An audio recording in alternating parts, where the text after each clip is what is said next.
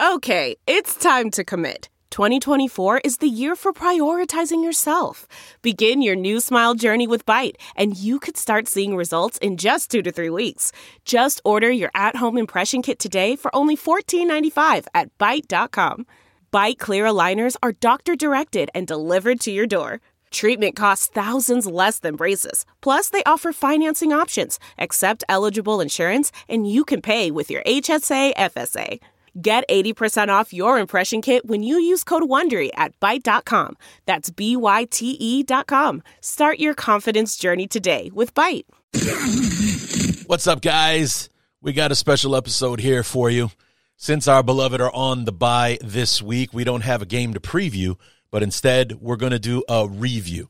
We're going to bring our good friend Lorin Cox from Locked On Bears back on, and we're going to break down the second third of the 2023 season, or maybe I guess the second leg of the season, since we've got 18 weeks. You got 6 weeks for the first week, 6 weeks for the second leg, 6 weeks for the third leg. Well, the first week of the third leg is the bye for the Bears, a long, much-needed break that our beloved get. They've had 2 mini buys, but they had to play Thursday night games immediately after a Sunday game to make it happen, so this is a welcome vacation for them, where they actually do get to get away from Hallis Hall, get their heads clear, and come back for those last 5 games. Because it doesn't, like, the first 2 games are brutal. We got the Lions, we got them at home, but after our first encounter with them, is that really as scary as it was a few weeks ago? And then we have the Browns, who are terrifying on defense, but with no Deshaun Watson and a rookie at quarterback, possibly even P.J. Walker, or God forbid, Joe Flacco, it could be another Vikings game where no touchdowns, but all field goals will win you the game, kind of thing. Another defensive back and forth battle. So we'll have to wait and see. But after that, we got Arizona, we got Atlanta, we got the Packers again. Those are winnable games, and you can actually even kind of look at Detroit and Cleveland as kind of winnable games as well, because of their situations, or because the Bears aren't going to be afraid of Detroit this time around, or have no reason to be, I should say. So it's an interesting stretch, and Lorin and I talk about it towards the end of the interview about, what the last few weeks is going to look like. If we enter this, scenario where Eberflus wins out, what do we do then? That kind of thing. So it's an interesting conversation, and because we don't have a game to talk about, there's no news and notes. There's no keys to the game. There's no injury report or any of that nonsense. So we're going to go straight from the intro right into the conversation. So let's go ahead and do it. This is the 2023 third season review of the Bears Talk Underground. So let's get to it. Hang up the telephone.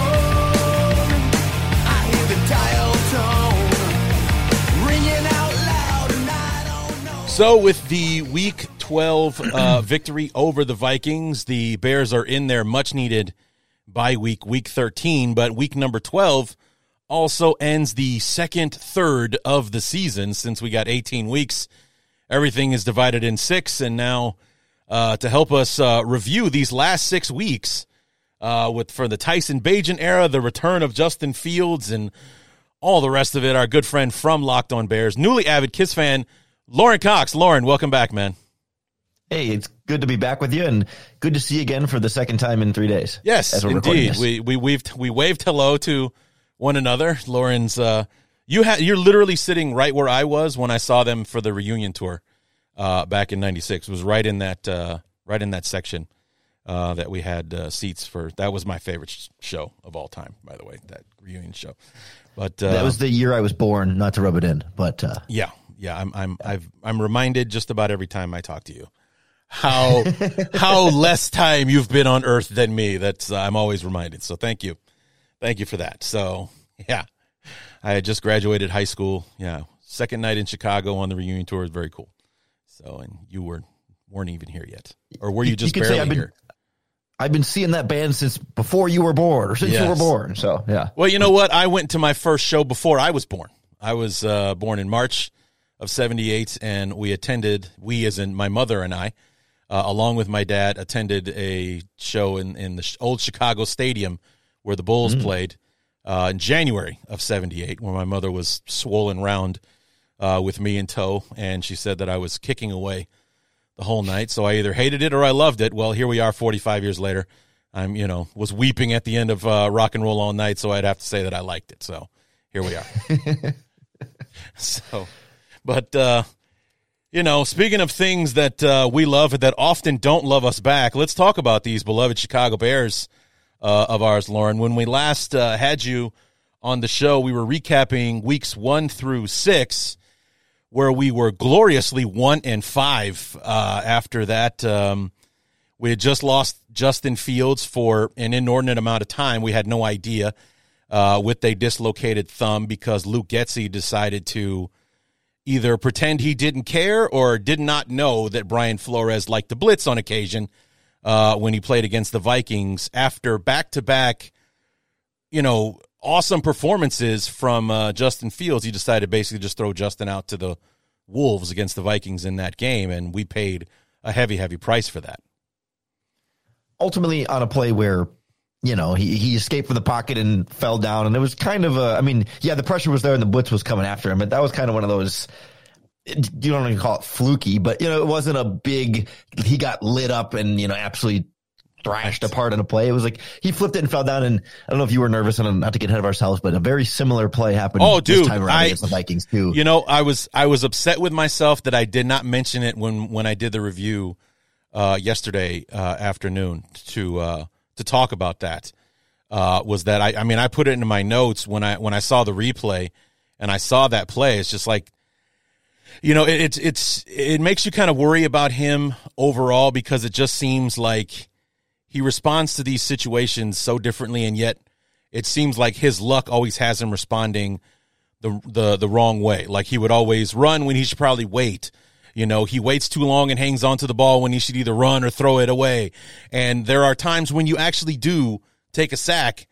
And like you said, that he wouldn't just take the sack against Minnesota in week 6.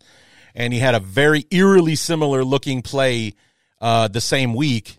And going to the ground. They even ruled him in the grass, so it actually was a sack. But he fought right until the very end, and it looked very much like he was bound to do it again.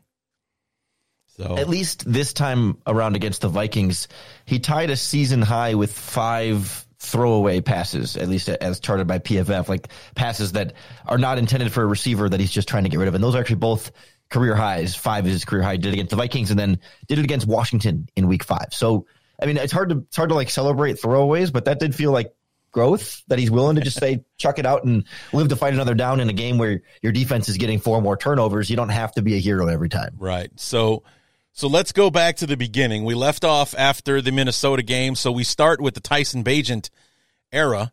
And in fact, because of the difficulties the Bears were having on offense right up until the Denver-Washington renaissance for Justin Fields, there have been a lot of calls for Tyson Bagent to come in because it couldn't be any worse, right? And, so he comes in. We've just lost Justin Fields for God knows how long.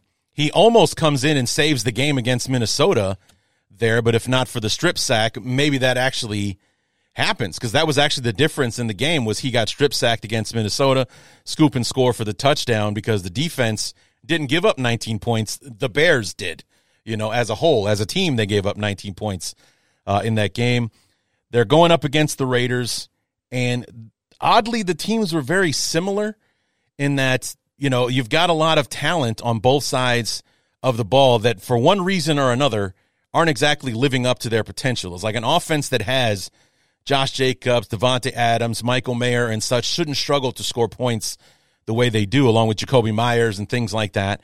And, the Bears with DJ Moore, Cole Kmet, Khalil Herbert, and such always, struggle to score points as well. And the reason that I chose the Raiders to actually win that game was that the one thing the Raiders had that the Bears don't was Max Crosby. They had a closer and a pass rusher that I felt like if the game was close, that Crosby would be the guy that could make the play that would seal the game. Well, thankfully, it never got there, because the Tyson Bagent-led offense, thanks to Deontay Foreman's 3 touchdowns, kicked the crap out of the Raiders in this game. And Brian Hoyer ended up being the starting quarterback. He was a walking disaster. We got some turnovers in this game. You know, Max Crosby made his plays, but he didn't make a dent. The Bears won that one 30-12. Yeah, you know, we talk about that being like the start of the Tyson Bagent era, but it also is sort of like that in the Vikings game being kind of the start of the Bears defensive resurgence era there too. Like getting all those turnovers to really help Tyson Bagent and the rest of the offense not have to drive 80 yards downfield to put up 30 points in a game. I mean, I guess pick six counted for 6 of those for the Bears offense in that game, but you know, not have to go down the field and, you know, really work that hard. You can throw. That's the kind of game that you can win with a quarterback like Tyson Bagent, where 162 passing yards, really kind of game managering when you just run the ball well, you get turnovers in short fields, and you know, just be better than your opponent that goes on to fire its coach like a week or two later. Yeah, and I don't think anybody was surprised when that happened, but it's just like, of course, the debate has been going on all along, you know, the whole season, especially with the way the Bears started. The whole, you know, and the Bears have had a pretty tight grip at the top of the 2024 draft board pretty much from day one, along with getting the help from Carolina that they're equally as terrible, if not worse. So we've got the top 2 picks in the draft for like the first 7 weeks of the season and everything. And so the debate on whether or not to hang on to Fields and trade the number 1 pick again, or who do we pick, and blah, blah, blah. And, you know, we should bring Tyson Bagent in here. He was way better than Fields in the preseason and so on and so forth. And then this game happens where we didn't win the game because of Tyson Bagent, but he did play well. And, you know, we didn't turn over the ball. We won the game. And those were things that we'd only done once in the previous 6 weeks with Justin Fields, further muddying the waters on the debate on who the quarterback, not only who the quarterback should be next year, but who it should be this year. Even when Fields comes back, should Bagent still be the starting quarterback? That game did not help those of us that want Fields to be the guy for the rest of the year, or for him to have every opportunity to keep his job. Yeah, it was kind of this initial question of like, okay, was this great Tyson Bagent play of like, wow, you really got something special here?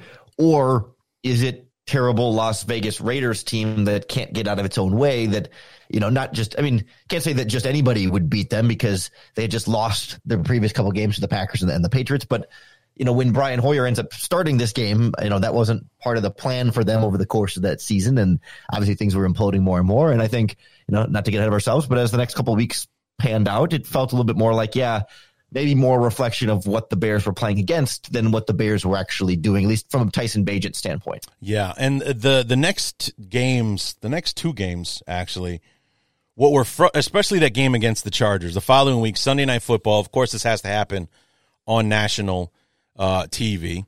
Tyson Bagent is the big story of the night. I love how they kept showing what his last 10 games were or something like that, where these Division II schools that literally nobody except the people that go there have ever heard of before. And then, oh, yeah, he's played against the Vikings, the Raiders, and now the Chargers, you know, and kind of thing. But the thing that really drove me nuts about that game, and I was into the game, I knew that this was going to happen, was basically this was before the Montez Sweat trade, and he has had quite an impact on the team in the 4 games that he's been with us. But there it was, you know, I think it was the last game before we made the trade for him. I wanted Eberflus to be aggressive and go after Justin Herbert, not because he folds under pressure. He quite exactly does the opposite, actually, but to go after him because we aren't going to get home with 4. And I would much rather get beat on the blitz than to sit back in zone and have them pick us apart, which is what we've been watching the defense do for the majority of the first 6 weeks, 7 weeks of the season. Is Eberflus is trying to get home with 4. It's not happening, and we're the best team defense in the league on first and second down, but we don't play in Canada, so you got to stop them on third as well, and we're the worst defense in the league on third down. Whether it's 3rd and 3 or 3rd and 18, they always seem to find that open spot in the zone, and they are so wide open that not only do they make the catch, but then they run for yards before anybody gets close to making contact, and then you watch Herbert go out there, and they scored, the first 3-4 times they touched the ball in the first half, and the game was over at halftime. I knew that was going to happen, and I was hoping it wouldn't, and then it just pissed that I was right watching it happen one drive after another in that game.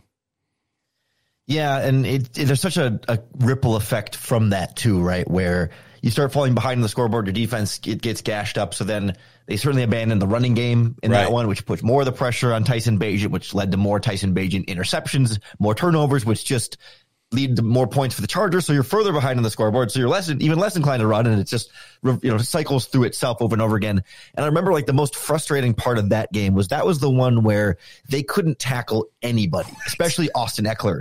I mean, they just missed tackle after tackle after tackle. I mean, it was embarrassing in primetime football to watch a defense that, like we were just saying, had been playing pretty well against the Raiders and even against the Vikings to an extent, and the Commanders before that. They were starting to turn a corner.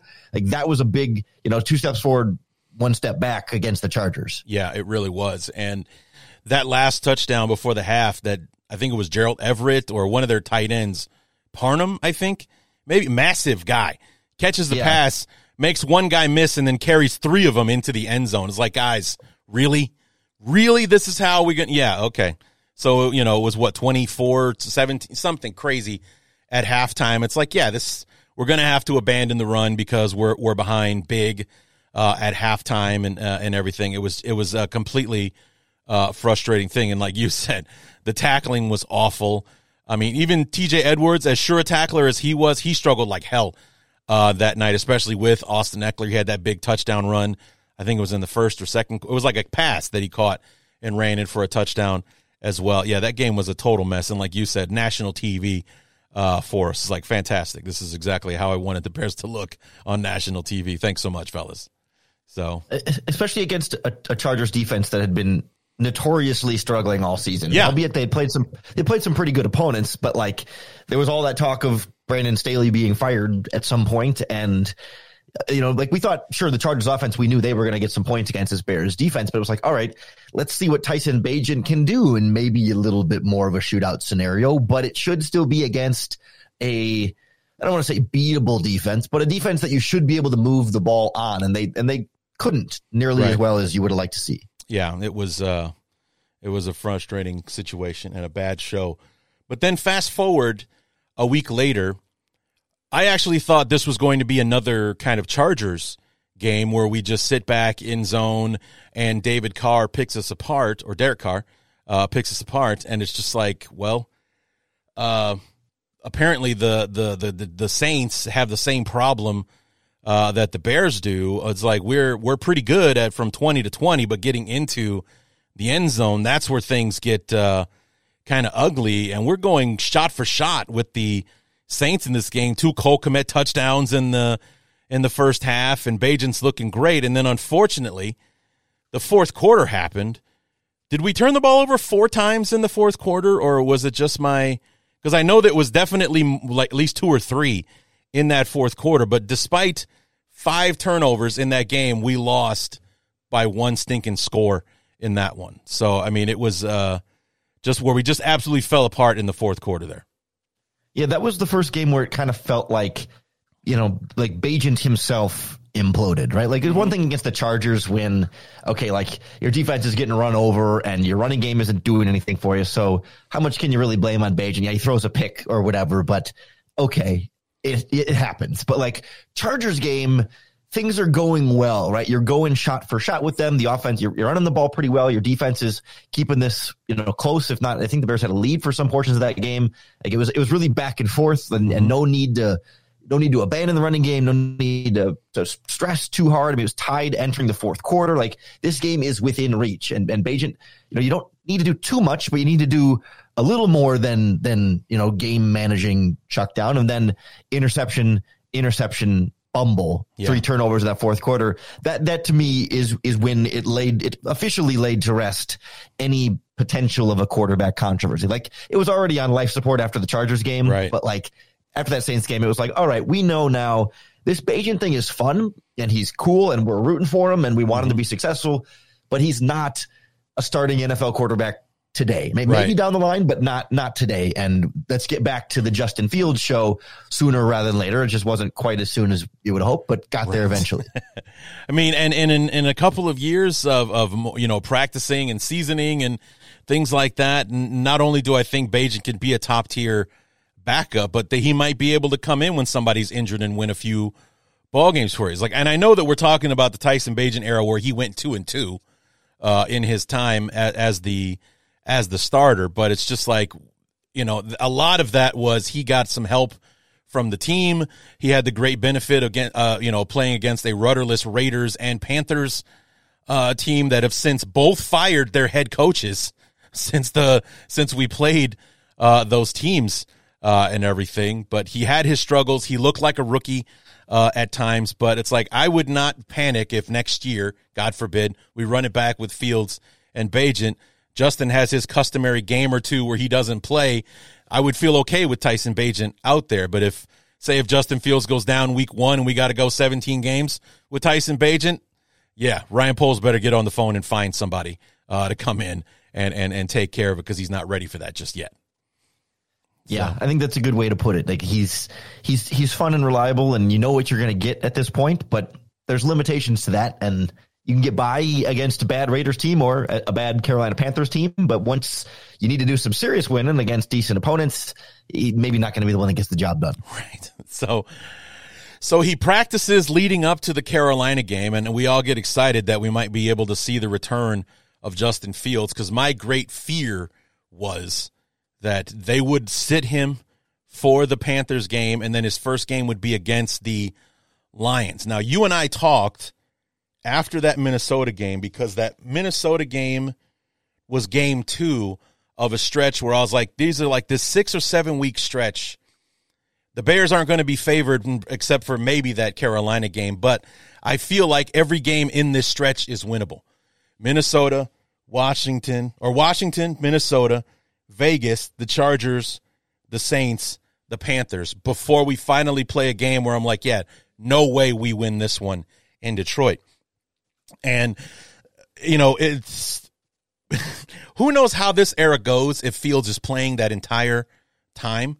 But to go through that like 6-game stretch and walk out with only 2 wins, I feel is kind of unacceptable. And, it was really hard to get through a lot of what ifs, like if Justin Fields was playing and all that kind of stuff. He practices for that Carolina game, but he's ruled out for it. And we got one more game of the Tyson Bagent era wearing the worst goddamn uniforms in the history of the NFL with the all oranges and the orange helmet. Oh, God help me. And what preceded was probably one of the worst played games of the season for the second year in a row for the Bears on Thursday Night Football. It was a real joy to sit through.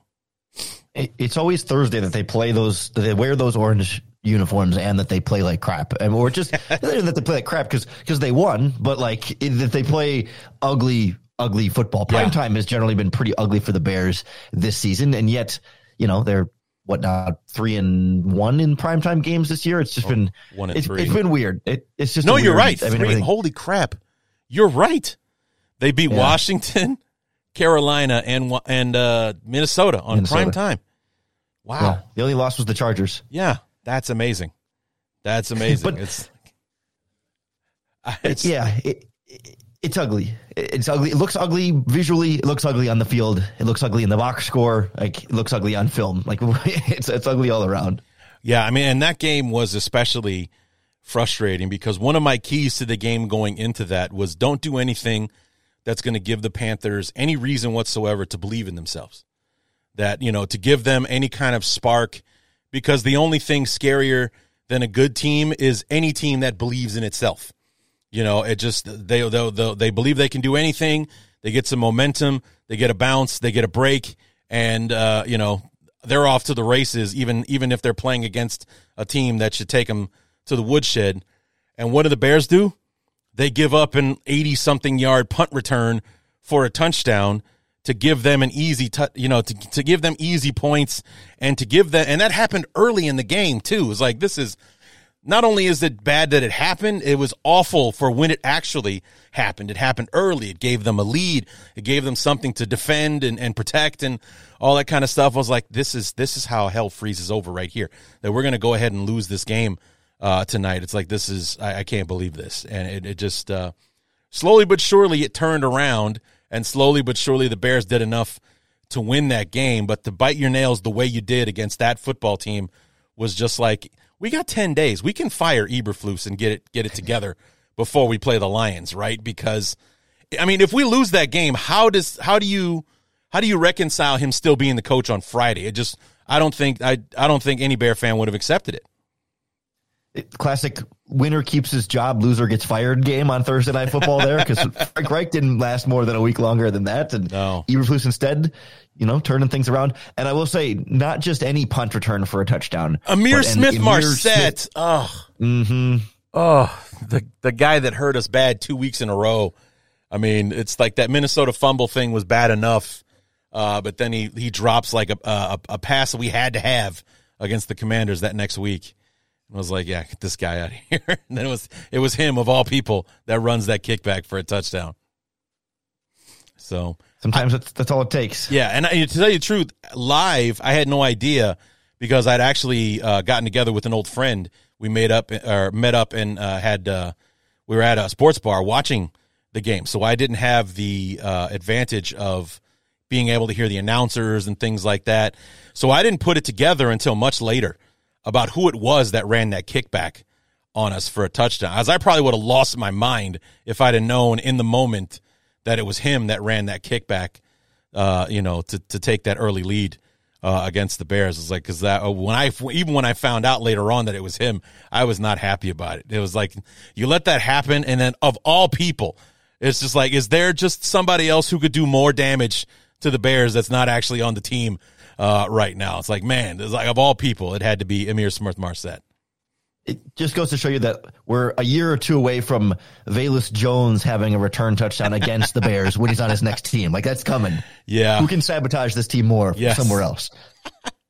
So we eke out the win over the Panthers, and then sure enough, Justin Fields makes his return against the Detroit Lions. And I was certain, Lorin, absolutely 100% certain that it was going to be an absolute bloodbath in Detroit. I thought, when you and I talked after the Vikings game, I was certain that we would have a shot in the next 5 games, and then that last one against Detroit, that's the one where, when you and I talk again, we'll be talking about, how many guys are still on the roster that are alive and breathing after this game. Because I just felt like with the way Detroit was playing early on in the season, the way we were playing, the way we didn't show up against good football teams, that for sure we were going to lose that game somewhere in the area of about 300-3.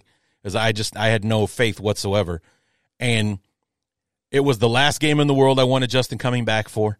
And it turned out that all my fears were set aside, because not only did Justin Fields play well, we played well for almost the entire game. And then in the last 4 minutes, Eberflus did everything he could not to be on the bus back to Chicago and blow that game in the last 4 minutes. I mean, it's just like, here I am over the moon with how we're playing, how we're standing up to the lines. We're picking off Goff, where Justin is doing his hybrid thing where he's passing the ball just as well as he's running it. The defense is doing things. And then the last 4 minutes of that game happened, and it erased all of it. It erased all of it. And the defense collapsed. Justin Fields, basically erases everything he did well in the game, being strip sacked at the end of it, and all of it. It was just like, what a gut punch the end of that game was versus how it started and everything, especially with what people were expecting to see from that game going into it. Yeah, it felt like a familiar storyline, right? Like we'd seen this story a couple times this season, like certainly against Denver, right? Where you're like, everything is going great and you're on top of the mountain and you're feeling like, man, this team is going to beat the first place Detroit Lions and get their first divisional win under Matt Eberflus, and Justin Fields is playing great and looks like he's picking right back up where he left off. And then you could almost, not that you felt it coming, but like once it started to come, then you were like, oh, Yeah, they're going to find a way to lose this game. Like once the Lions got back into it in the fourth quarter, it was like, oh, I know how this game finishes. The Bears get the ball back down one. Like the Lions will retake the lead. The Bears will get one last shot at it at the very end of the fourth quarter, and somehow, some way, something will go wrong. I didn't think it would be Darnell Wright kicking the football out of the back of the end zone for a safety, but like usually it's a sack on fourth down or a tipped pass that gets picked off or something like that, where it's just we're like you lose all hope and then you get the ball back one more time at the end of the game with hope again, and then it's dashed again. Like that's the formula that happens every time. Right. We're great. Oh, everything sucks. Oh, maybe we can still win. Oh, of course not. No, we're not going to. Game over. Of course not. And and that was the thing, man. And you're right. It's like the end of that Denver game. All right, we gave up the lead. We're down. We're going to move the ball along, and then Justin and Cole Kmet are not on the same page on how the route's supposed to go. Cole Kmet goes to the inside. Justin throws it to the outside, which also happens to be where the defender is standing, making it look like the easiest interception that guy's ever made in his life and everything. You were kind of expecting something like that to happen. And then poor Darnell Wright, as well as he played throughout that entire game, when he needed it the most, the rookie gave up, got beat that one time because Hutchinson had 0 sacks going into that moment, but he got the sack, he stripped it out. And then as he's trying to save the football, Darnell Wright kicks it out the back of the end zone for a safety. So with 4 minutes and 15 seconds to go, the Bears are up 26-14. 4 minutes and 15 seconds later, we've lost the game by 5 somehow. Like that all happened right there in front of us. And yeah. And then to double down, just because the football gods have an amazing sense of humor, the exact same thing happened on Thanksgiving Day against the Packers, only they weren't playing the Bears, so the Packers didn't blow that big lead they had in the last 4 minutes. They tried. They ended up making it a 7-point game and giving the Lions hope, but the Lions became the Bears. Hey, we're gonna do this. We got hope, and looking up. No, it's over. We're done. So, yeah, just because the gods have a sense of humor, the Lions lost the game the way they should have lost it to us, but they lost it to Green Bay on national TV on Thanksgiving. That was kind of a slap in the face from the football gods there. Well, maybe the Lions kept it because then we do get the monkey off the back against the Minnesota Vikings, where you are. I mean, it's not the same formula, but it is. Justin Fields gets the ball with just over 2 minutes left in the game, down in one possession. You got to drive down and score, and lo and behold, we flipped the script. Like they broke the curse. They gave it to the Lions and kept it themselves, and won a football game. Holy crap! In the fourth quarter.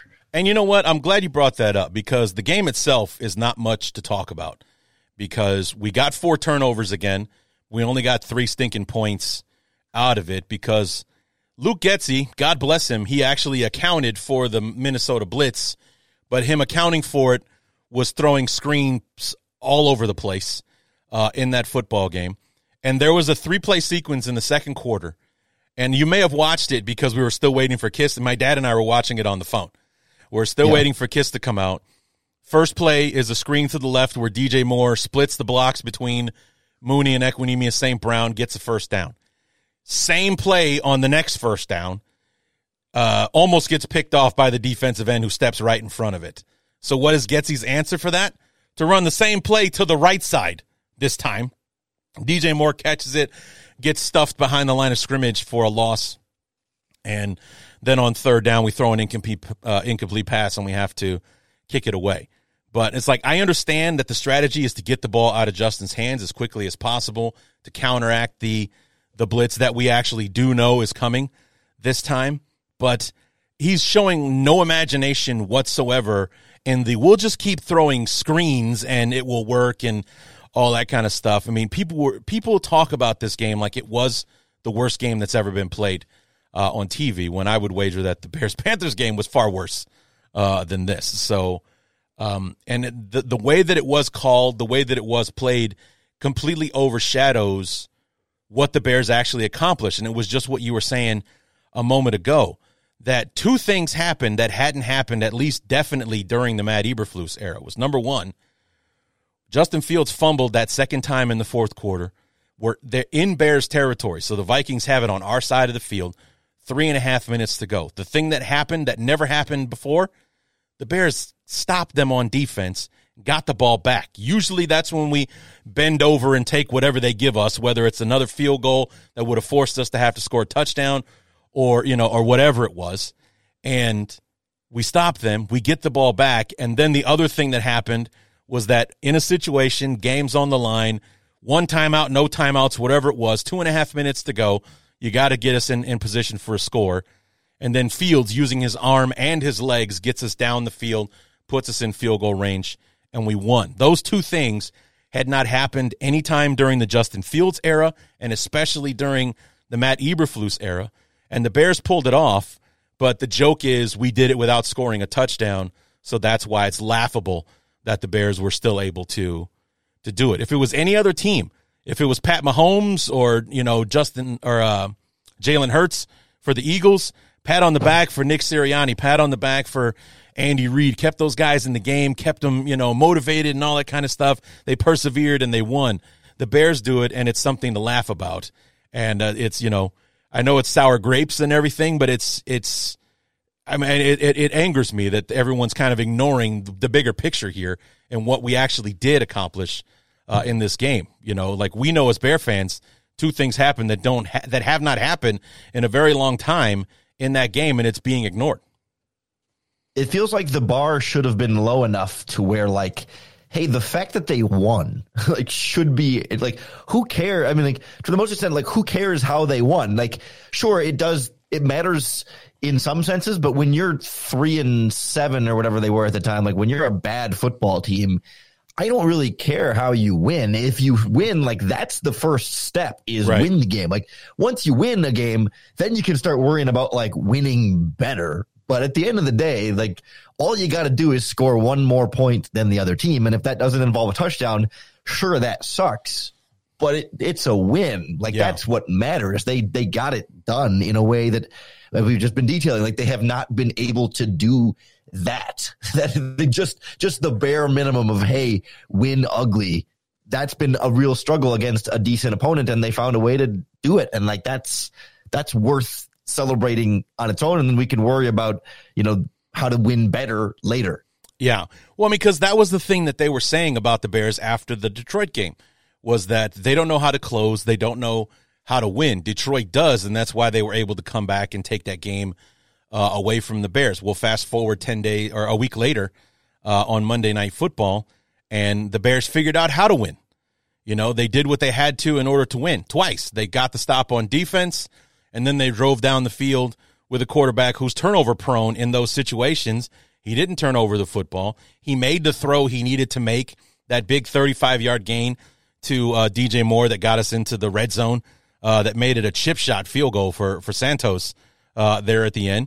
And, I wasn't really thrilled that we started kneeling on the ball to kill time and everything. I would have much rather drove the dagger right through their heart in that game, but instead we kneel on it. And, Eberflus is a defensive coach who's going to get ultra conservative in those moments. It's what cost us the game in Detroit in the first place. But, it worked out for us this time.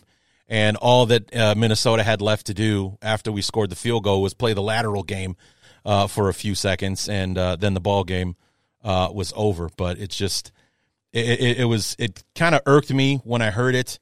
And then when I really sat down and thought about it, it really kind of pissed me off that people were turning it into a joke that the Bears came back and won that game, or they're the only game in 2020, or the only team in 2023 that scored that got a win without scoring a touchdown.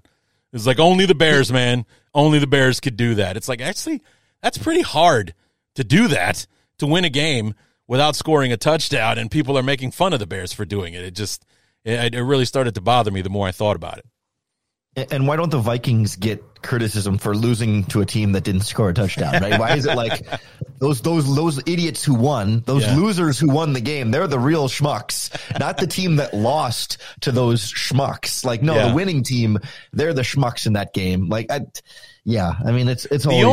always like that. It's just one battle after another. Yeah, the only thing I think that really saves the Vikings in that situation is that because their backup quarterback was out there. If it was Kirk Cousins, maybe they might taken a little more heat for losing the game. If you had Cousins out there, they also didn't have Justin Jefferson and everything. The Bears were lucky enough not to see him at all in 2023.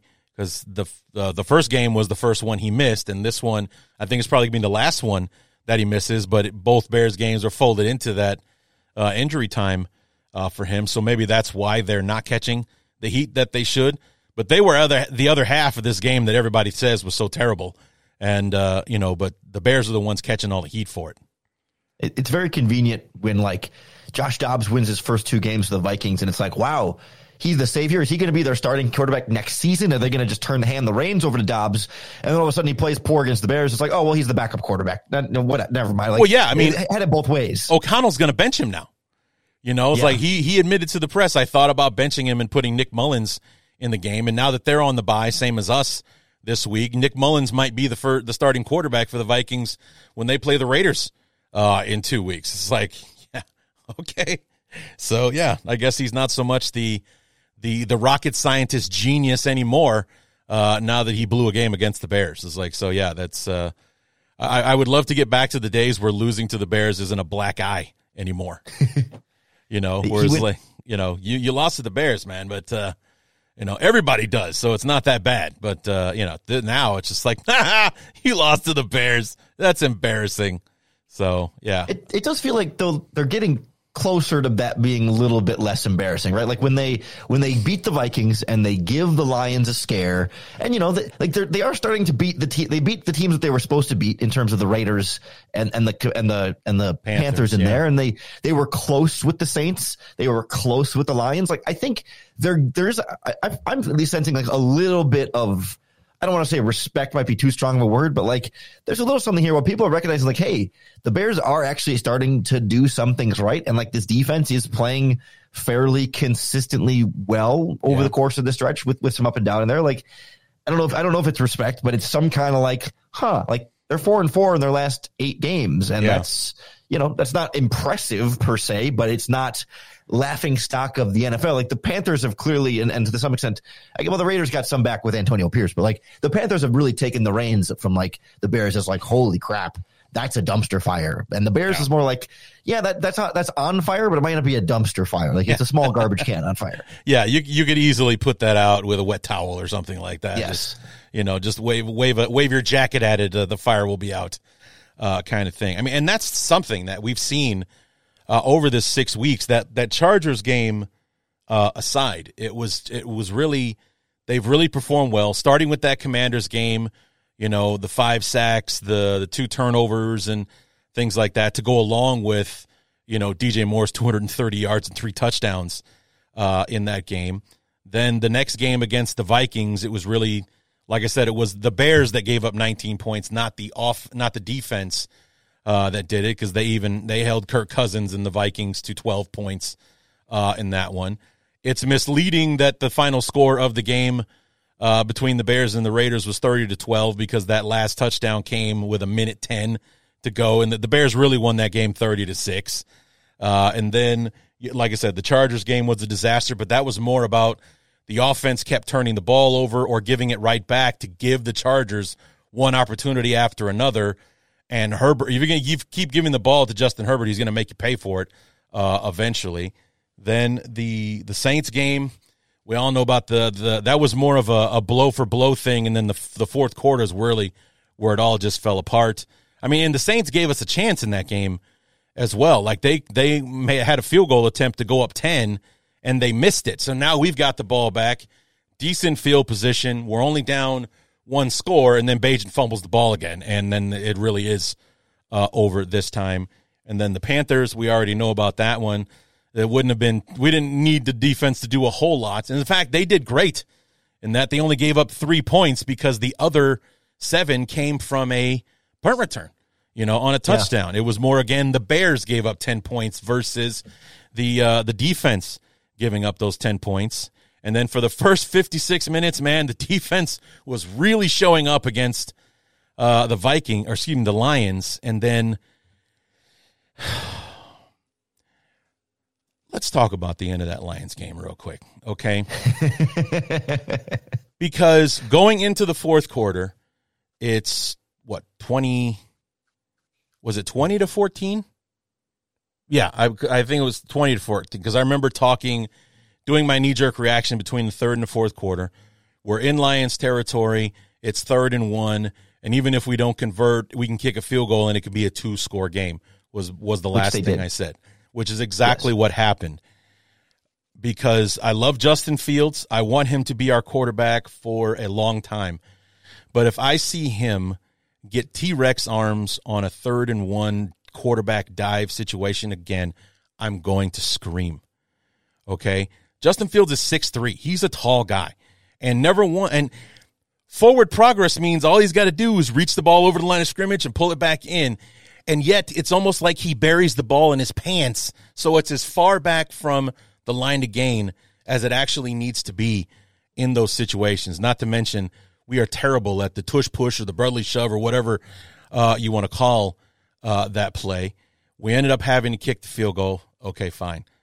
But then on the next one, where do you stand on this? Do you remember how you were feeling in the moment? Do we need to be going for it here on 4th down? Because it turned into the reason we lost was because Eberflus played not to lose at the end, and it just all fell apart because of that. Yeah, like you're talking about, like when they got in the Lions' red zone or just outside of it, and then ran it 3 times, kicked the field goal. Well, it's that, and then the series where we did kick the field goal to go up 23-14. Mm-hmm. I was like, let's go for it on 4th down. Let's go for it on 4th down. Extend the drive. See what happens. If we settle for a field goal, fine. But let's do it. Let's go for it here. Instead, we take the field goal. We're up 2 scores now. Okay, fine. But then to do it again on the next drive, it's 4th and 5. It's later in the game. And if we don't get it, they're deep in their own territory. They have to go the whole length of the field to score. If we do get it, now they got to start using their timeouts. And even if we only come away with a field goal, there's 3 less minutes on the clock or whatever there is, and they've got no timeouts to conserve and come for it at the end. It was just like I know that hindsight's 20/20, but everything that he did in that last 4 minutes was wrong, and that's why the Bears lost the game. Yeah, like to me, I guess taking the first field goal there to make it a 2-score game from a 1-score game, like the difference between 6 and 9 on a lead there is significant enough to me that, all right, I can kind of understand. Yeah. You don't want to chase the points there, and you'll take the guaranteed up 2 scores. But like as that game went on, like to remain that way, like at that point, like when you've already got the 2-score lead, like you're up 9 and you settle for the field goal to go up 12. Well, they still need 2 touchdowns either way, or at least two scores. I guess it could be a touchdown, a field goal versus a touchdown. They still need to drive the length of the field twice. So why not? When they get 1st and 10 in the Lions 26, it looks like I pulled up the game log there, and then they run the ball 3 times and take the field goal. I get wanting to try and kill some clock on those runs, but like taking the ball out of Justin Fields' hands in that kind of scenario, and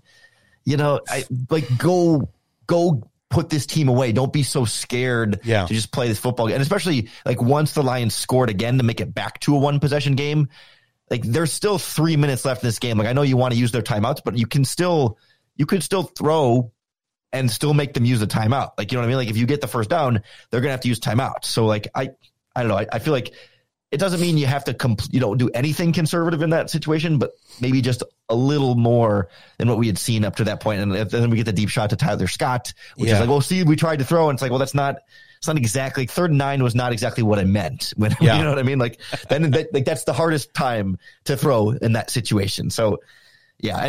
But even then, like, I don't know how you feel about how much you blame Justin Fields versus Tyler Scott on that play, but sure was darn close to being a game clinching play there. It really was. It was. So, I mean, it's like the hindsight will tell you that he should have thrown the deep cross to DJ Moore, who might have had to break a tackle to get the first down, but it was a much more high percentage throw. When you watch the all 22, that's probably where he should have gone with the ball. But Tyler Scott had to step on his man, and that's the dagger. We hit that throw, the game is over.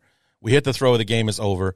You see Tyler Scott as the ball is in the air kind of stutter step a little bit, or he eases his foot off the gas just a tad, and it was that little slowdown that made it like it's literally hitting the ends of his fingertips as opposed to hitting him right in the palm of the hand on the run.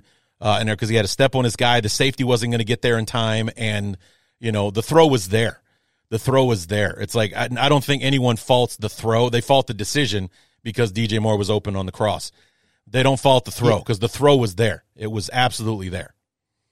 Yeah, and it's like I don't want to throw Tyler Scott totally under the bus because he was right there. I mean, but like it feels like it's a little more his fault. Like Fields puts it at a spot and Tyler Scott's got to play it in the air properly. And I agree, he kind of slowed down a little bit and kind of changed his angle a little bit. But he's a rookie fourth round pick. Yeah, fourth round pick. Yeah. Like I don't know. I'm not gonna say like, oh man, he blew. Did Tyler Scott blow the game for the Bears? No. But he just missed a play that he could have maybe had. Right. I mean, the problem was that it was 3rd and 9. That was the problem. Yes. So exactly. the problem was, as we've heard, just about every Chicago sports fan, radio guy, blogger, beat writer, podcaster, why you take the ball out of Justin Fields' hands in that moment on 1st and 2nd down to where, he's trying to play hero ball on 3rd down and hit the home run that we should have been trying to chisel at on 1st and 2nd down, as opposed to running into a wall of humanity that the Lions, they're waiting for us to run the ball on those first 2 plays. They literally had 8 or 9 guys in the box, and we did nothing but run right into it. And they used the timeouts. So 3 plays takes 15 seconds off the clock. And I bet 10 of it was that ball in the air trying to get to Tyler Scott. And even to that, like the Bears came out with 3 tight ends on those first 2 runs. It was 1 receiver, 3 tight ends, and a back. So like not only are the Lions expecting run, but you're illustrating to them that, hey, we are going to run the ball. And I get the like macho, like, okay, we're going to run it. You got to stop us. But they did, so at that point, like you can still run it, but maybe spread them out, try and get a lighter box. You run a little read option up, or you can RPO and have a screen as a possibility there, or a slant or something. Like give yourself more options than just, we are going to pound it up the middle into the 10-man box and hope that our I wouldn't call Khalil Herbert the strongest back. He's fast and he's a great running back, but he got both of those handoffs. Like he's not the pound the rock and run over a guy truck stick type of back in that situation. Yeah. I mean, was Blasingame out for that one? I don't think so. Because we don't use him as much that you are aware of every game that he plays in, kind of thing. But it's like, even if Blasingame was hurt, why not put, I don't know, Komet or Tunyon or, God forbid, Mercedes Lewis, one of the best blocking tight ends in the NFL right now. The guy is basically an extra offensive tackle for how well he blocks, especially against the run. Why not put him in the backfield with, was it Herbert or was it Foreman? It was Herbert, both of those plays. Both of those plays, it was Herbert. So why not put him back there so you have a lead blocker as opposed to Herbert running naked into a pile? It's just something like, follow me, I'll go this way, as opposed to like, just run right into maybe you'll squirt out the other side. It's so aggravating, to me to watch Luke Getsy run the offense. It's like, I don't see how he comes back next season, even if we do enough to win 6 or 7 games by the end of it and somehow miraculously save Eberflus's job or something like that. It's like, I can't imagine Luke Getsy coming back next year. I just don't see how it happens. Yeah, I feel like he may end up being the scapegoat there, right? It's like, well, don't fire me, I'll fire the OC and like see we're going to make change that way. But part of me, I don't know, like agreed 100%. I just worry a little bit about, like, it would be nice to have the continuity for Justin Fields. 100%. I just wish it was better continuity. You know what I mean? Like, like him having the same OC for 3 years in a row would be great. I want that OC to be better. Like it feels like with Luke Getsy, like we've been talking about, like he has the right idea. He just doesn't do it right. It's like, you're going to want to throw some screen passes against the Vikings, but not 3 plays in a row and not to Trent Taylor, right? It's like, and you're going to want to run the ball and get them to timeouts, but not with 3 tight ends and the same, just run into a pile of 10 guys in the boxes. Like the idea is kind of there. It's just like, but not like that. Yeah. You got the concept generally, you're just not doing it quite the right way. Yeah. And I'm happy that we've kind of changed to, to trying to get the ball out or to doing a better job of protecting Justin because at the Vikings game and after the Denver game, I wanted to murder Luke Getsy because of his comments to the press. You know, that fumble that ended up getting the game tied against the Broncos, Luke Getsy called that a learning experience for Justin because they knew that guy was coming even before the snap of the ball, and Justin didn't make the drop deep enough so that he had time to get rid of the ball. It's like, well, how about maybe what we do is have the running back run into that guy on the play fake. You know, fakes the pass, runs right into him. Because he said that earlier on the last touchdown the Bears scored, Justin reached his depth, and that's why he was able to find Herbert in the end zone. It's like, no, the reason that Justin had time was that defender bit on the play action fake because we were at the 2-yard line. So he froze, which gave Justin the time to get to his drop and also gave him the room to run to find Herbert in the end zone for the touchdown. On that play, that guy didn't even look at the fake, just kept coming for Justin. He could have dropped 7 yards, 10 yards, 20 yards. That guy was going to be up his ass the second he turned around trying to throw the ball. That's exactly what happened. The ball gets fumbled, recovered, run back, and now what was 28-7 is 28-28, and, the rest of it is history. It's like you didn't protect your quarterback. You put him in a bad position from the beginning, and you did, and then you want to put it on him because it didn't go well. It's like, and then the exact same thing. He said virtually the same thing about Justin getting sacked on the first play of the game against the Vikings. It's like, we knew that guy was coming. He just didn't get rid of the ball in time. Both Getsy and Eberflus do that where, like, yeah, they kind of say, yeah, we as the coaches are always trying to be better, but like they do not do a good job of putting the blame on themselves. No, like they don't. In passing, they mention it, no. But they're very quick to be like, the players got to do that better. Like we're coaching them, but those players got to do it better. And I'm always surprised, like there isn't more of a, like, I don't know exactly how the players would push back on that, but like, it seems like if I was a player in the locker room and I heard the press conferences, I'd be like, dude, man, what the hell? Like, what do you, what, how are you're supposed to be my leader? You're supposed, like, the coach, whether it's the coach's fault or not, the coach is always supposed to say, yeah, that's on me. That's not on them. And you know what? For all his faults, that was something that Nagy did very well. Well, it's like, we didn't do this, blah, blah, blah. That's on me. We'll get that. We got to do better with that. We got to coach them up better, blah, blah, blah. It almost feels like Eberflus and company say the things they should be saying behind closed doors to the press. Like maybe if you want to, you talk about this to the players, you tell them, it's like, okay, you got to hit this depth. That's why he was able to get to you. That's why he was there immediately when you turned around, you were at 7 yards. You needed to be at 10, blah, blah, blah. Then you go out there and be like, yeah, I got to do a better job of putting, him in a better, because half the stuff they say to the press doesn't mean anything anyway. It's all cliched talk about, we got to get better. We got to do better and blah, blah, blah. But those are the things you're supposed to say out in public for appearance's sake or whatever. And it's just, I've never seen a coaching staff, Bears or otherwise, so willing to throw their players under the bus. They're not naming names most of the time, but they're implying that they aren't the problem, which is something that Matt Nagy did, but he did more so behind closed doors than he did to the press. When it was in front of the press, it was always, we got to do better. And then, of course, afterwards, we hear that, Nagy was like, we're running the right offense. We just need to they just need to execute the damn offense. I've got the right offense. I just don't have people who can execute it. Kind of thing. That was Nagy's deal. But when it was in front of the press, it's like, that's on me. I got to do better. I got to coach them better. We got to put them in a better spot, blah, blah, blah. These guys are like, yeah, they screwed up, man, huh? They really shouldn't have done that and all that kind of stuff. Justin didn't do this right and blah, blah, blah. It's like, good God, man. I've never seen a coaching staff so willing to throw their players under the bus, the way that they do in front of the press. Like, I appreciate the transparency, but your players can hear what you're saying, right?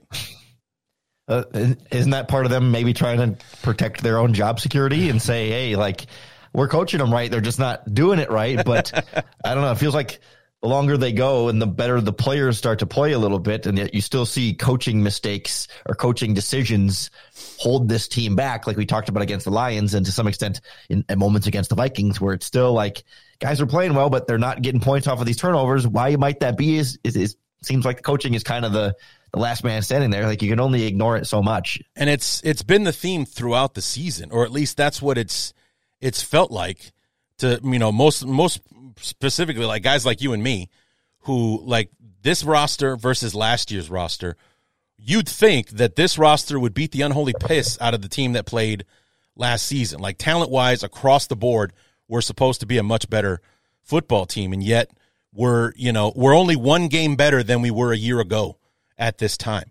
And we've got upgrades on just about every place, on the team. Granted, we dealt with some injuries. We're about as healthy now as we've ever been with our football team, this season and everything. It's just, if everything is better than it was a year ago, how come we're still as bad, if not worse, on the field?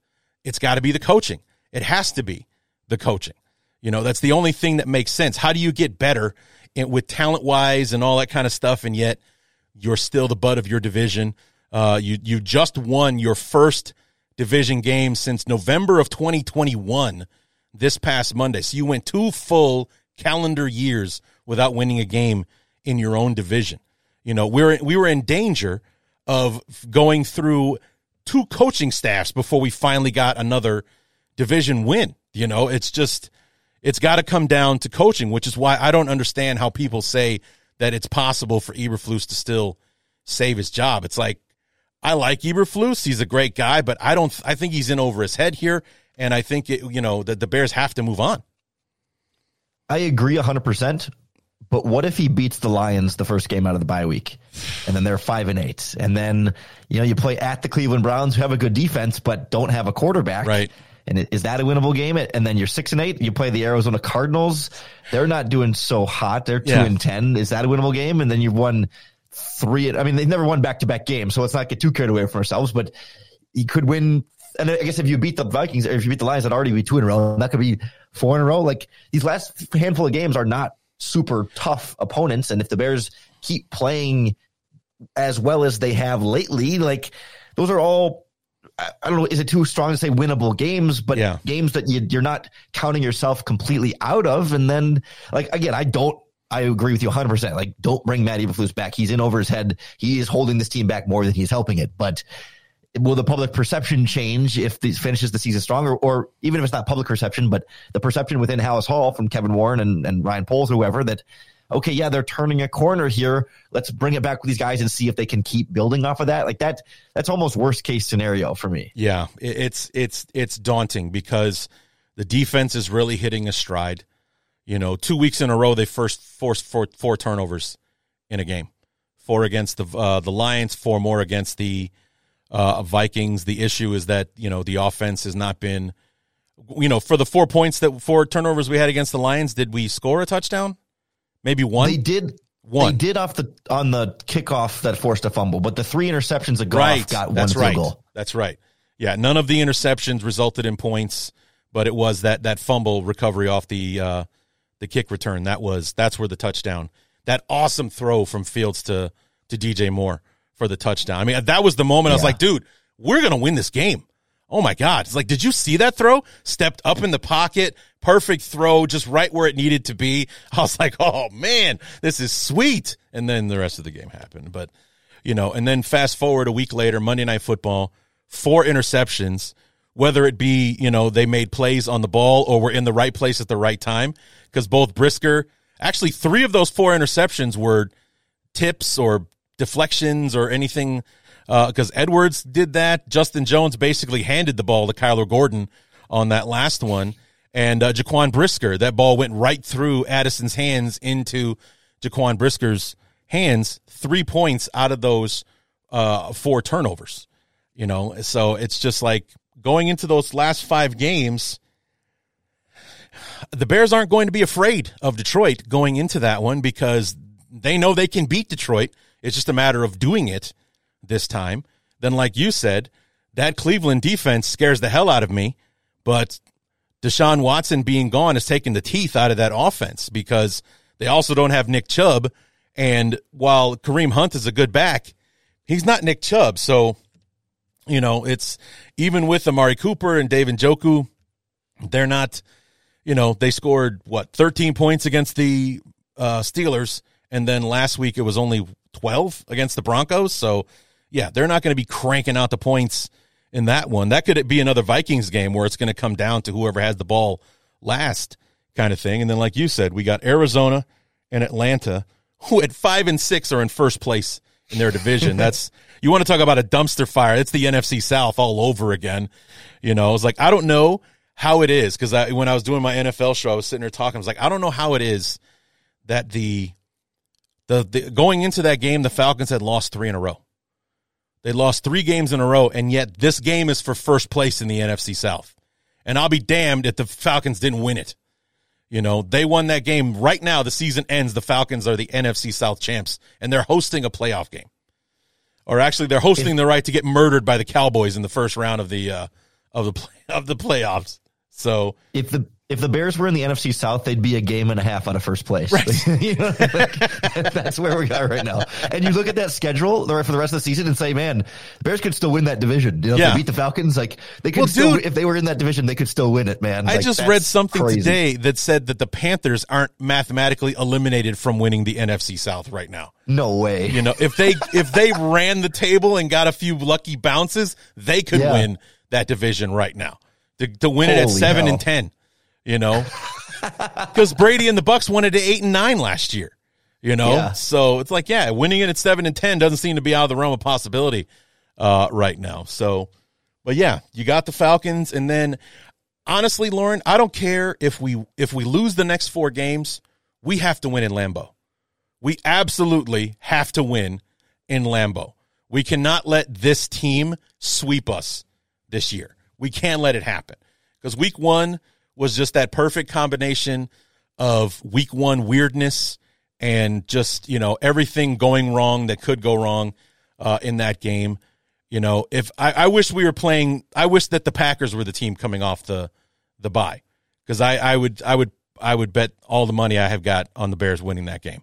Like, I just feel like we've got Green Bay's number now, and we can't lose that game. We can't. I mean, and it's like, then somebody brought it up, was like, well, would George McCaskey fire Matt Eberflus after beating the Packers? It's like, he better. I don't give a damn, man. It just, we got to have that game. No matter what, we have to win that game against Green Bay. It's tough because Green Bay's playing well the last couple of weeks, against the Chargers and Lions. They started to figure a few things out. I mean, we'll see what the Chiefs on Sunday Night Football do to them, but this Packers team feels like a better team than they were week 1 when they played the Bears. But hey, the Bears are a better team right now than they were week 1 against the Packers. So it'll be a good barometer of like, okay, how much progress has this Bears team made by that point? And I don't know, is that the game, like you were hinting at there, like, is that the game for Matt Eberflus's job? You beat the Packers, you keep it. You lose that game, you're out. I mean, it shouldn't come, like, you should have your mind made up already after 2 seasons of Matt Eberflus. But like, it feels like that kind of stakes. It'll feel almost like that it's attached to it. So, I mean, this is a conversation we'll be having again in 5 weeks or 6 weeks when the season is over. But where do you sit with all of that? The decisions that the Bears are facing right now. We still have the number 1 pick thanks to Carolina. We're number 4 at the moment, for the second, for our own pick. So we're definitely in quarterback territory. We're in trade back territory. And for me, the answer is to be determined, because we got to know who the coach is going to be before we decide how those picks are going to go.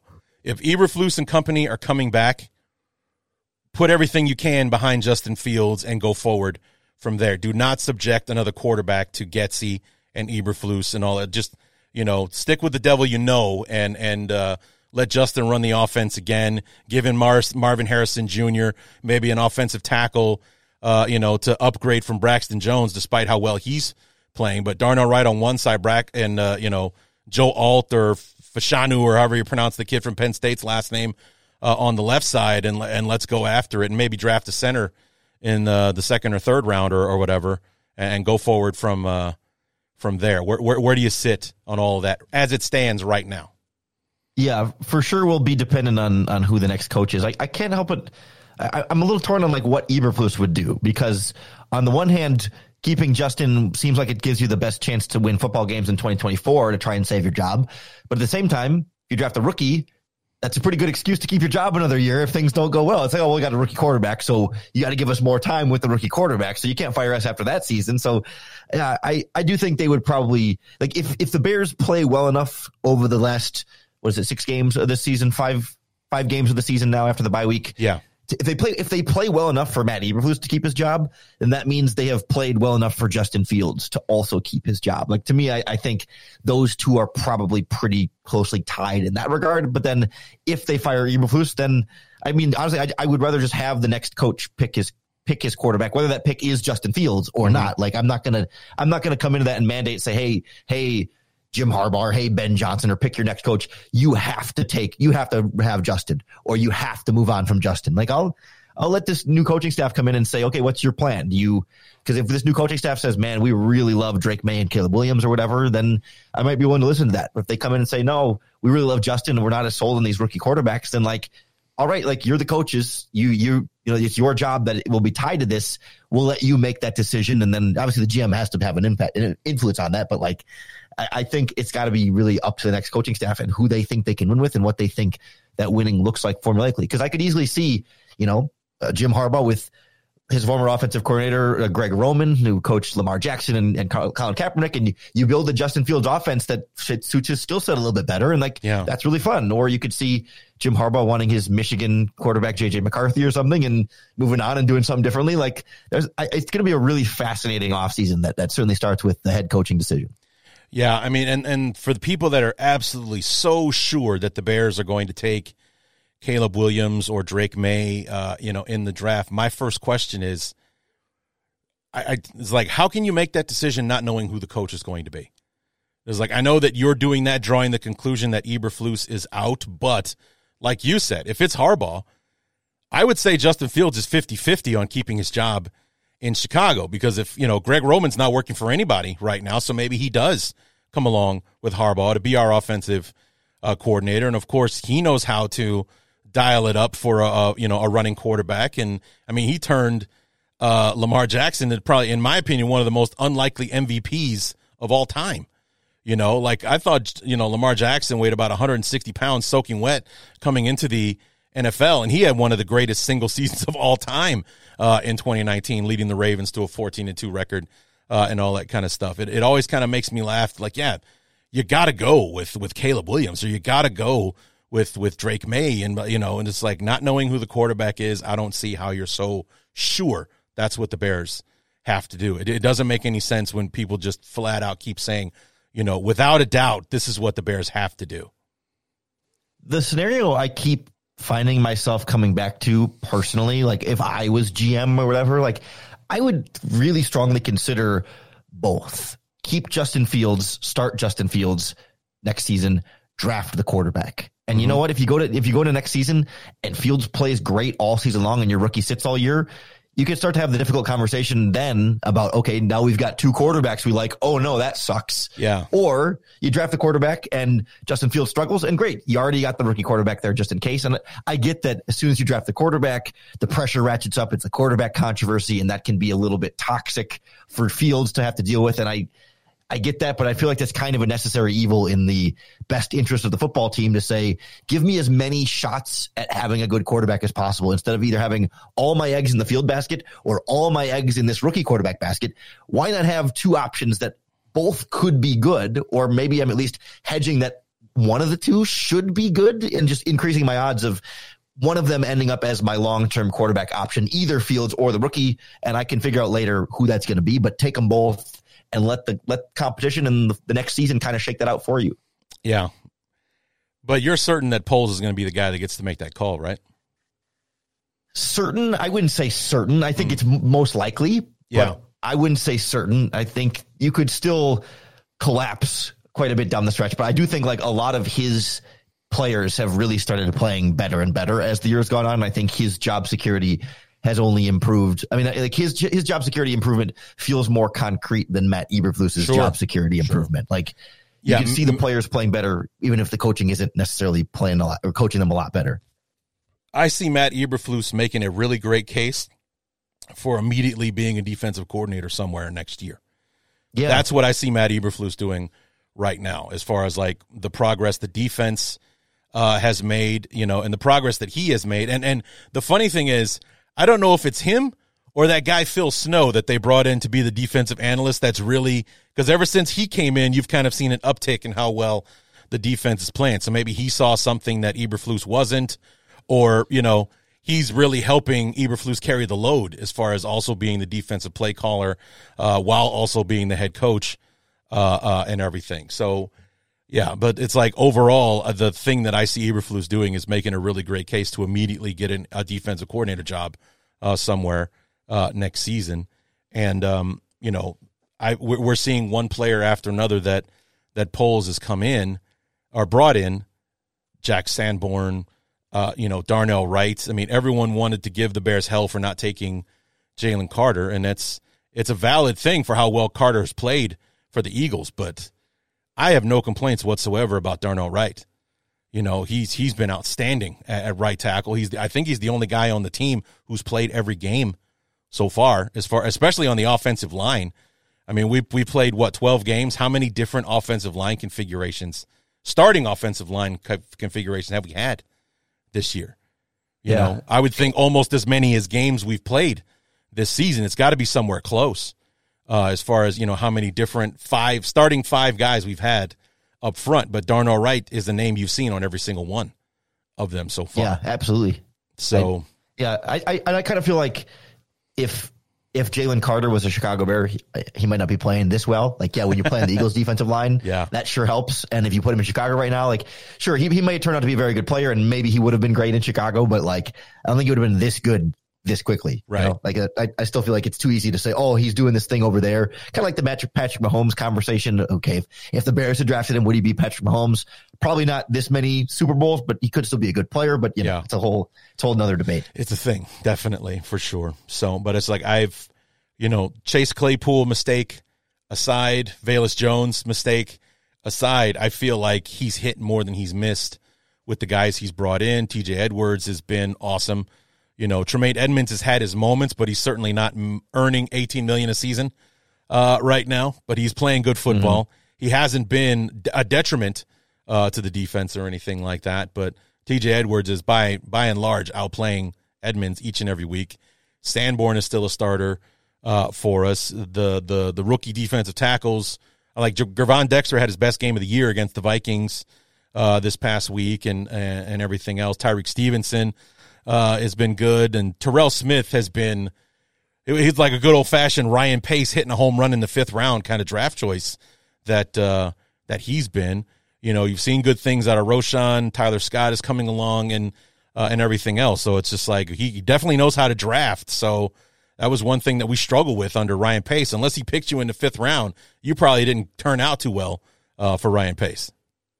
Yeah, Poles is only, draft-wise, his only miss has been Velus Jones, and then obviously the trade for Chase Claypool is kind of the other big blemish, and then maybe the decision to hire Matt Eberflus. But like the DJ Moore trade seems to outweigh the Chase Claypool trade. Like, yes, sure, doesn't mean we should ignore the Chase Claypool trade, but like we have evidence of him doing good trades in addition to bad trades, and we have evidence of him doing a lot of good draft picks, and obviously everyone has misses in there too. So yeah, it feels like there's not that like thing that has really hurt the team. Like, there have been mistakes that have been negative for the team, but like there's not that glaring like, oh man, like they're still paying the price because of this big mistake Ryan Poles made, except maybe the head coach. But that's a big one every time. So, and I think that Montez Sweat trade is looking better all the time. Yes. So agreed. Not only is he playing well, he had essentially a 2-sack game on Monday against the Vikings, but it seems like he has helped elevate everybody else around him as well. So, because we only sacked Dobbs twice on Monday, but he was constantly having to step up in pockets that were collapsing around him, and we just haven't been seeing that from the front four this season. Like, we're finally getting to a place where we can sit back in zone and try to get home with 4. We can at least affect the quarterback somewhat as opposed to him just being able to sit back there like a statue and wait for somebody to find that open zone that will eventually come open. It seems like we're getting to a place where the defense can get home with 4, and we can play good old-fashioned cover 2 and be effective at the same time. Yeah, I mean, that's such a key critical component to trying to make this defensive scheme work. And I think it does also lend credence to like how, I guess, ineffective Matt Eberflus was at like making it work in other ways, like where it's like schematically here, like they kind of need a certain amount of things in order for this to work. And when you have, when you've got great coverage players and a good pass rush and a good run defense, a lot of defensive coordinators can look pretty good. So, is it how much of it is Matt Eberflus versus putting these guys in a great position to succeed?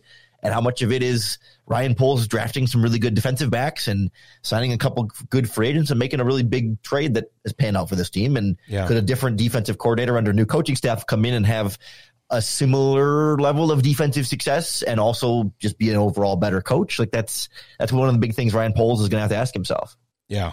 Yeah. So, but I'm hoping that Kevin Warren truly has the power that we're led to believe that he does have, so he can come in and make any decision that he wants and move on from Eberflus. I would really like for him to hang on to Ryan Poles, but I can also see the virtue in having everybody on the same page at the same time, because the Bears have been kind of staggering the hires, the three big ones, the general manager, the head coach, and the quarterback. We've been staggering them, from like right now we have a coaching staff and a GM that didn't draft this quarterback. So there's always that inherent, this is not my guy kind of thing. So maybe they want their opportunity to go and get their guy, or that Poles will go out and get somebody else or take a Caleb Williams or a Drake May because that's his guy, to give him, the chance going forward and all that kind of stuff. So, I mean, I can see the virtue in doing all of that. Resetting the quarterback contract clock in the salary cap era makes sense as well. But in a perfect world, for me, Justin Fields is the quarterback in 2024. Ryan Poles is still the general manager, and we go out and get, Harbaugh or Ben Johnson or Eric Bieniemy or somebody that is going to actually, get things done on the offensive side to go along with the progress we've made on defense. And with Ryan Poles, 2 first-round picks and, whatever we could possibly get out of somebody else, trading out of number 1 again, or at least stay at number 1 and draft Marvin Harrison Jr. Wouldn't that be something to have, Harrison Jr. and DJ Moore for Justin Fields to throw the ball to? I mean, it's going to be an extremely interesting offseason. And we still got 5 more games before we can talk about what's really going to happen. But it's if nothing else, it's been interesting to talk about throughout this season as it's unfolded in front of us, and yet we've still got another 6 weeks before anything happens.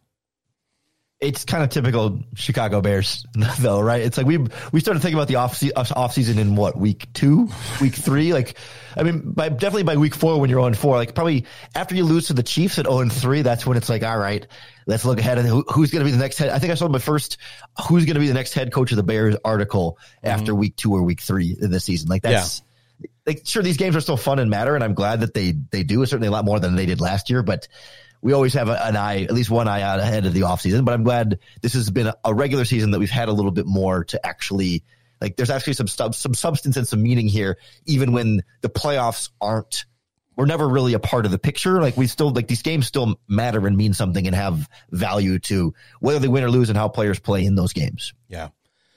That is the big thing, because I think, like you mentioned, the scenario of basically the Bears able to possibly run the table here in these next 5 games. It's insane, but it's not all at the same time with what we've got in front of us, the teams and the positions that they're in right now. Maybe the Cardinals will be in full-blown tank mode by the time, we see them. Like, we want Marvin Harrison Jr. We're not going to do anything that are going to, move him out of our realm, like winning a football game. So you guys can go ahead and have it. We'll keep our number 2 overall pick or whatever and all that kind of stuff. And, the Bears running the table and keeping Eberflus, or, the point I was trying to say was context is what matters. So even if the Bears do run the table, it's how we play in those wins that matters more than anything, But I think you and I said, even when Eberflus got hired, that I want to be happy about the losses instead of upset about the wins, because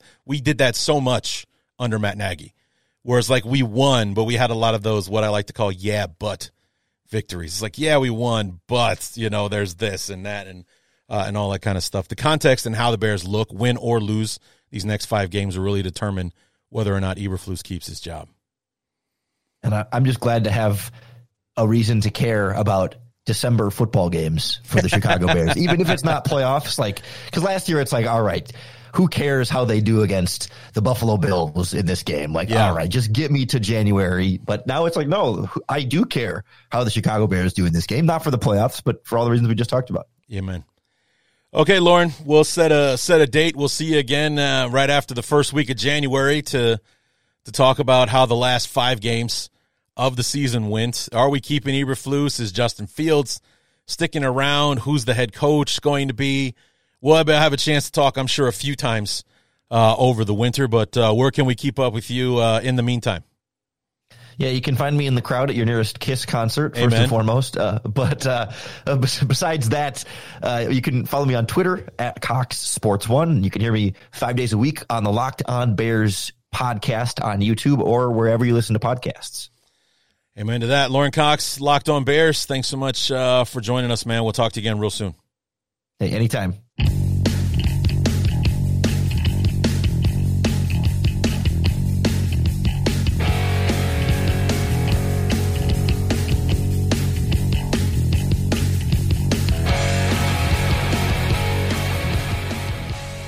Always love having Lorin on the show, and we were both at the Kiss show on Monday, as we said. Both of us had a great time. It was my 19th or 20th Kiss show that I've seen over the last 35 plus years. I went to my very first show in January of '88 for the Crazy Nights tour, and I've virtually hit just about every visit to Chicago since then. Whether I had to come home from the Quad Cities or whatever, anytime they came to Chicago, I was there. There were a couple there for a while where I didn't get to go for one reason or another. But basically, if they came to town, I pretty much was there. I even saw them in a few different places. Saw them in the Quad Cities twice. They actually came to the Quad Cities. Saw them once at Summerfest in Milwaukee. That was a blast. And then they were kind of doing this small market tour. They call it the Lost Cities tour. Back in 2011, I saw them in Springfield on what might have been the hottest day in the history of the world. It was god awful hot in July. It was terrible, but great show. Had a good time. Anyway, so great conversation with Lorin. How do you guys feel about the Bears with the games that we have ahead? If the defense keeps playing like this, that's going to give us a shot in all 5, whether it's Detroit or Cleveland, Arizona, Atlanta, and God forbid Green Bay at the end. If the defense keeps playing and progressing the way that it has throughout the season, where it started off the year as one of the league's worst units, and now it's sizing up to be one of the league's most formidable defenses. It's amazing progress that we've seen. Could the third leg of the season be the one we've been waiting to see all along? Like, this is the team that we thought we would see from week 1 throughout the season. Instead, we had to wait till week 14 for them to take the field against the Lions and really show out as the football team we were hoping to run into. So it's interesting to think about. We'll have to wait 2 weeks to find out. So we're going to have a little bit of a hiatus. Myself, I won't be back on Monday, obviously, because we don't have a game to review, but I will be back on Tuesday with the Week 13 review of the 4th phase. So we'll sum up the 13 games played this week. As I'm doing this right now, the Cowboys and the Seahawks are wrapping up. I haven't checked the score in a bit, so I don't know where we're at with that right now. The Seahawks were actually winning at halftime, 28-27 or 28-20, one of the two. It was 28-27 when I came down here to do this. So we'll see where they're at now, and we'll talk about those 13 games, and then we'll be back on Thursday again to preview Week 14, and then on Friday we'll preview Bears versus the Lions in Soldier Field with our good friend Jeremy Reisman from SB Nation's Pride of Detroit, and we'll get that last 5 games started and see what the rest of the season is going to look like from here. So enjoy the weekend, guys. Enjoy your bye week. a bearless football or weekend of football this weekend. And we'll see you back here on Tuesday for the fourth phase review week 13. So until then, my name is Larry D, and this has been the Bears Talk Underground.